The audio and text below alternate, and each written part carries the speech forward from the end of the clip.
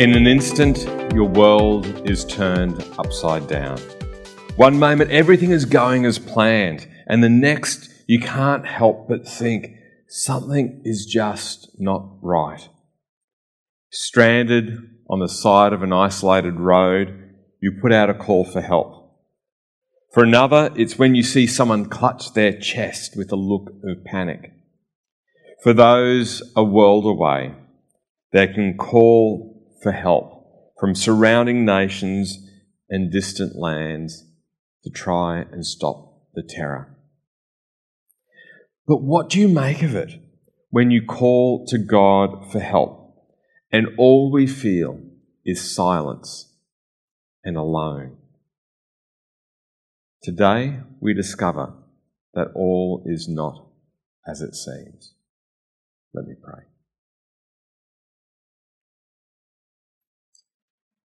Jesus, as we spend some time opening your word, you are the word.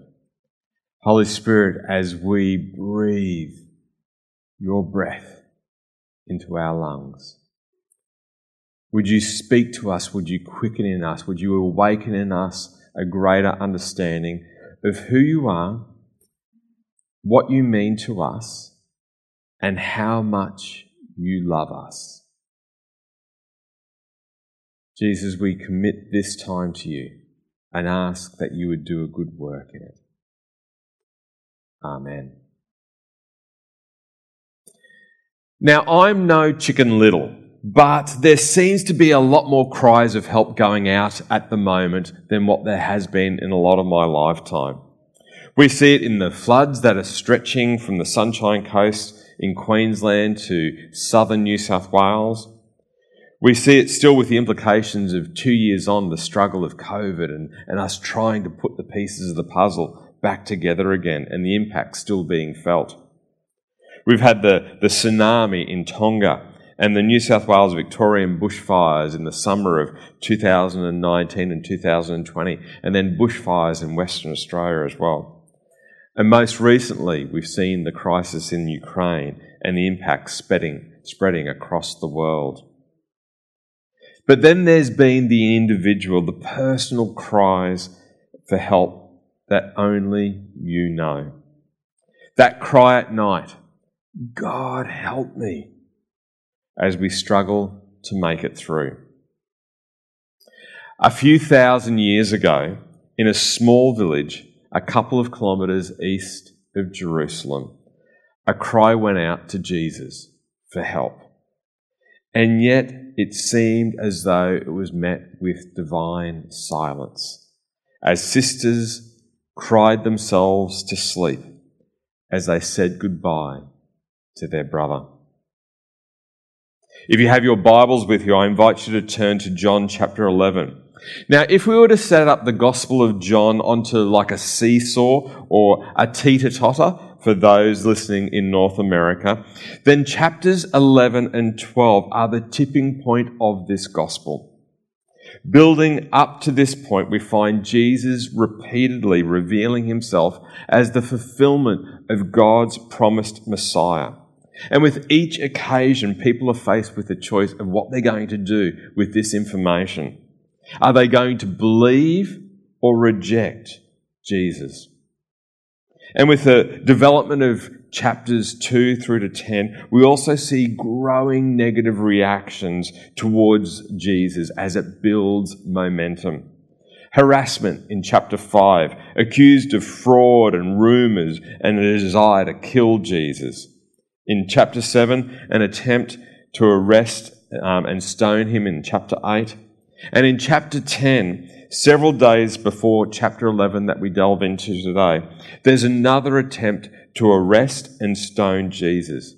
And each time that this happens, there's a growing opposition and a growing level of overt and aggressiveness towards Jesus. And as we discovered with Tony last week, it was the middle of winter, in the December of maybe around 30 AD, give or take a year, that Jesus was in Jerusalem for the festival of dedication that would go on for 8 days. Several times a year, Jerusalem would swell with the number of devout Jews and Jewish converts from the surrounding regions and the other countries, and they would come to Jerusalem for worship. Then people would spill out of Jerusalem to the villages around Jerusalem to stay overnight whilst they attended the festivals, making the walk back to Jerusalem each day. And it seems that over the years, Bethany and the family of Martha, Mary, and Lazarus and their various homes seemed to have taken on a home away from home for Jesus. They took Jesus into their family, and a strong bond of love developed over the years. And so, after the most intense threat to Jesus' life to date in chapter 10, Jesus leaves his southern home base in Bethany. He also leaves the company of Mary, Martha, and Lazarus to return to where his ministry time started. Jesus went beyond the Jordan River, near the place where John was first baptizing, and stayed there a while. It was well known, this road that Jesus travelled. Many used the same road travelling to and from Jerusalem. They would go through Bethany on their way to Jericho and then head north towards Galilee, and through that avoid the region of Samaria. The road between Jericho and Jerusalem was the scene where Jesus' famous story of the Good Samaritan was set. Whatever struck Lazarus down was sudden, and it was serious. Lazarus was sick, really sick. So his sisters agree that despite the risks to Jesus' life, they needed to get word to Jesus about Lazarus. They send a messenger to make the 40-kilometre trip down to the Jordan River and across the region's border from Judea to Perea, to where Jesus was trying to lay low, to wait for the right time to return. With a tap on the shoulder comes word to Jesus, a messenger from Martha and Mary. Lord, your dear friend is very sick. Now, this is more than just conveying some form of information. There was an implied plea in it. Jesus, come home. Come home quickly. We need you. But when Jesus heard it, he said, Lazarus' sickness will not end in death. No, it happened for the glory of God, so that the Son of God will receive glory for this. So although he loved Martha, Mary, and Lazarus, he stayed where he was for the next 2 days. Finally, he said to his disciples, let's go back to Judea. But his disciples objected. Rabbi, they said, only a few days ago the people in Judea were trying to stone you. Are you going there again? It's like, Jesus, do you have a death wish?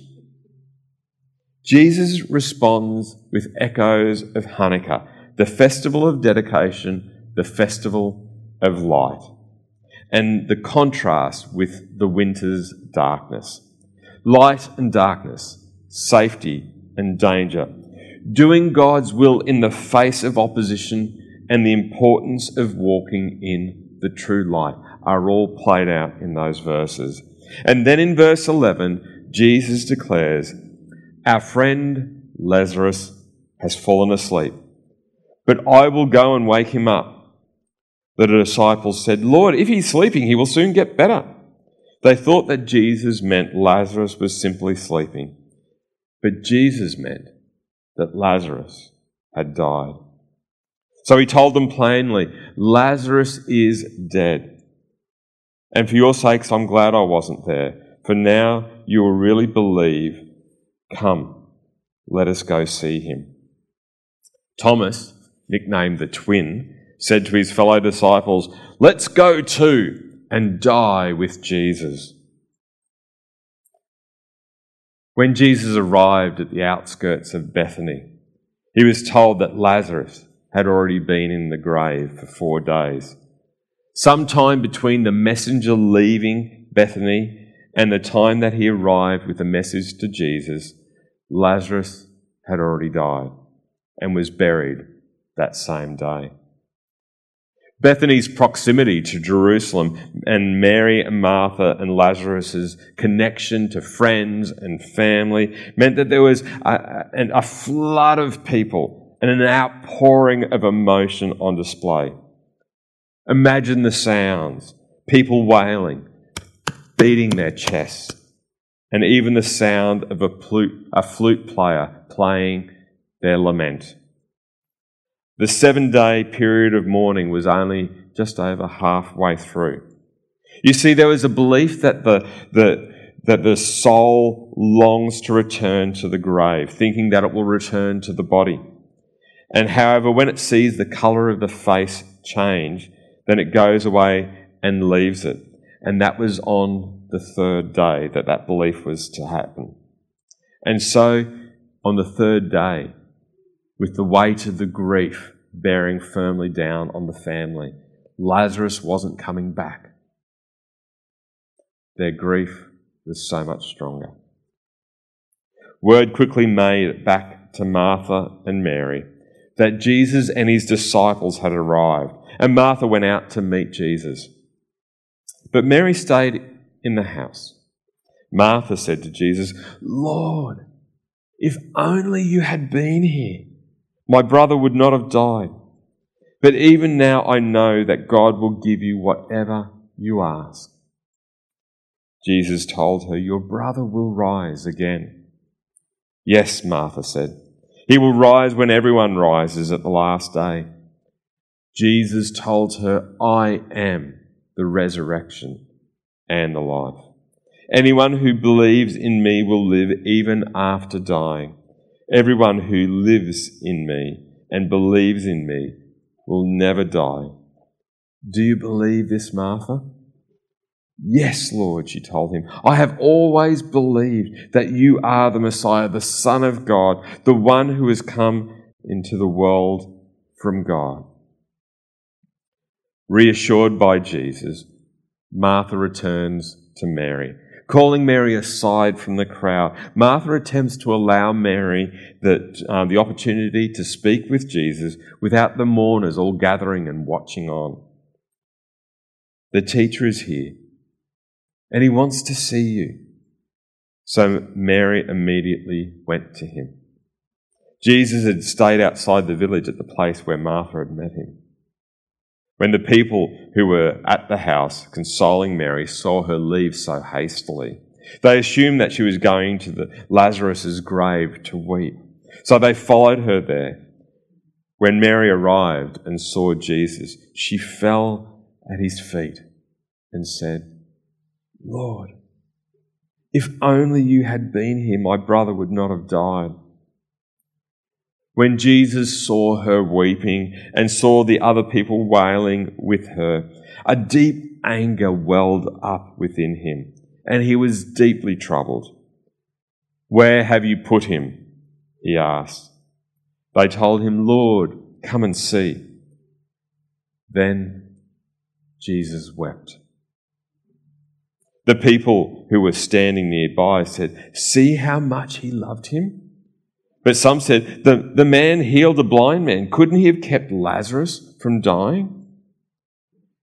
Jesus was still angry when he arrived at the tomb, a cave with a stone rolled across its entrance. "Roll the stone aside," Jesus told them. But Martha, the dead man's sister, protested, "Lord, he's been dead 4 days. The smell will be terrible."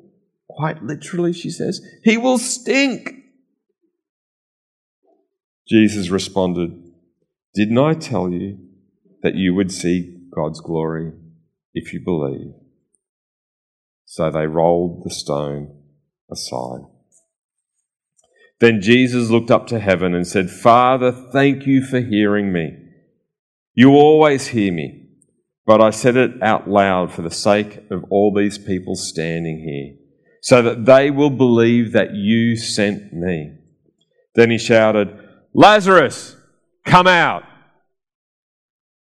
The dead man came out, his hands and feet bound in grave clothes, his face wrapped in a headcloth. Jesus told them, unwrap him and let him go. For us today, there are times when we cry out to God for help. And Mary and I know from personal experience, there are times where God does not answer us as we desperately long for. Maybe you've questioned God. Maybe you've questioned, Jesus, where are you when I needed you? If only you had been there. If you've ever struggled with questions like these, then know that you are not alone. Because Martha and Mary also struggled with this. The call for Jesus to come into a desperate situation, Lord, your dear friend is very sick. Imagine what it must have been like sending the messenger away, hoping that it would reach Jesus in time for him to intervene and make what is wrong right. But instead, perhaps even before the messenger gets to Jesus, Lazarus dies, and with it, all hope. Well-meaning comfort seems hollow as day melts into the next, and all you feel is numb. And then the questions come. Jesus, where were you when I needed you? When I needed you to come through for me, for us, for this situation? Why didn't you stop this from happening? If you, like me, have ever asked questions such as these, then John 11 tells us that we are not alone. So what can we discover to help us and comfort us? This account in John's Gospel reminds me that Jesus is aware of what the timing means for us. But that does not necessarily mean that he is bound by our timing. I've heard it said that God allows in his wisdom what he can easily prevent in his power. And just because Jesus does not move according to our timing and in our way towards our hope, it doesn't mean that he doesn't care. John 11 reassures us of this. In verses 5 and 6, so although Jesus loved Martha, Mary, and Lazarus, he stayed where he was for the next 2 days. And then skipping down to verse 33. When Jesus saw her weeping and saw the other people wailing with her, a deep anger welled up within him, and he was deeply troubled. Jesus sees and is impacted by Martha and Mary's deep sense of grief and loss. Jesus is incensed by the impact of death and the heartbreak that it brings. Jesus was there at the beginning of all time when the world was created through the Word and breathing life into perfect creation, and pure harmony existed between creation and the Creator. And there we find in front of the tomb, Jesus is angered by the depth of loss from what life was meant to be like. And he is moved by those he loves and impacted by their grief. Jesus cares. He cares deeply about the loss that we feel, about the cry of our heart. Where are you, Jesus? If only you had been here. Jesus is angry because he knows that from the beginning of time, this was never the way it was meant to be. And sin and the brokenness of all creation steals that away from us. Jesus shows his emotion at our pain. And Jesus wept. Just because Jesus doesn't act the way we expect doesn't mean he doesn't care. It doesn't mean that he doesn't love. And when Jesus doesn't come through, Martha and Mary have a challenge for us today. You see, we can easily fall into the trap of a conditional relationship with God. God, I will follow you. I will follow you wherever you want me to go. I will do whatever you want me to do when you deliver on my prayers. But here, we see an amazing commitment to Jesus. In verse 21, Lord, if only you had been here, my brother would not have died. But even in that, Martha is resolved. In verse 27, I have always believed you are the Messiah, the Son of God, the one who has come into the world from God. For Mary, her body language does the talking. When it's contrast with her words in verse 32. Lord, if only you had been here, my brother would not have died. But her posture shows her devotion to Jesus. In the midst of her pain, she falls at Jesus' feet in honour, in worship. They did not believe that they would see Lazarus again this side of eternity. But Jesus is also going to do something about that. Lazarus, come out, shouted Jesus. And immediately bloating is reversed, putrefaction, rigor mortis, decomposition, and autolysis, all curing and restoring Lazarus. And whatever killed him was also taken away as well. But I wonder, who had the faith for that? Was it Lazarus? No, he was dead. Was it the disciples? I don't think so. Mary and Martha? No. They wanted to keep the tomb sealed up. Sure, faith helps. But if it was up to our faith, then where is Jesus in that? I wish it were not so.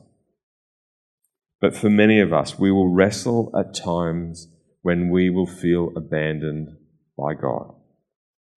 And if only you had been there, the question will come to your mind. But in those times, may we be like Martha and Mary. And rather than running from Jesus, may we run to Jesus. And in doing so, may we experience the depth of love that Jesus has for us. And may we know that Jesus is indeed the Son of God who has come into our world. Let me pray. Jesus, I know that for so many of us, there are times that we have struggled and we have cried out to you, where were you? Where were you when we needed you? Forgive us for the times when that cry can also challenge our perceptions of your love for us. Thank you that you love us. Thank you that you are the resurrection and the life, and that you went to the cross to die for us, to restore the relationship that was broken between Creator and creation. Thank you that we, through you, can have a restored relationship and that we can have life eternal with you. Thank you that through your death and resurrection, you make the wrong right again. And you did this out of love for us. Thank you. Amen. So how might we respond today? How might we respond to the things that God is saying to us today? Well, there's a couple of questions on the screen for you. What areas do you need help in that you are calling on Jesus to intervene? Are there areas in your life that you are calling on Jesus to intervene, to break through in your life? What might those be? How does this account of Mary and Martha challenge or encourage you? Have you found yourself running from God? Or do you find yourself running to God in those situations? And lastly, how might you respond to Jesus' deep love for you? I encourage you to take those response cards or to use the chat function or the text message that's shown on the screen. And as some music's played, may you know that God is with you right now. God bless you.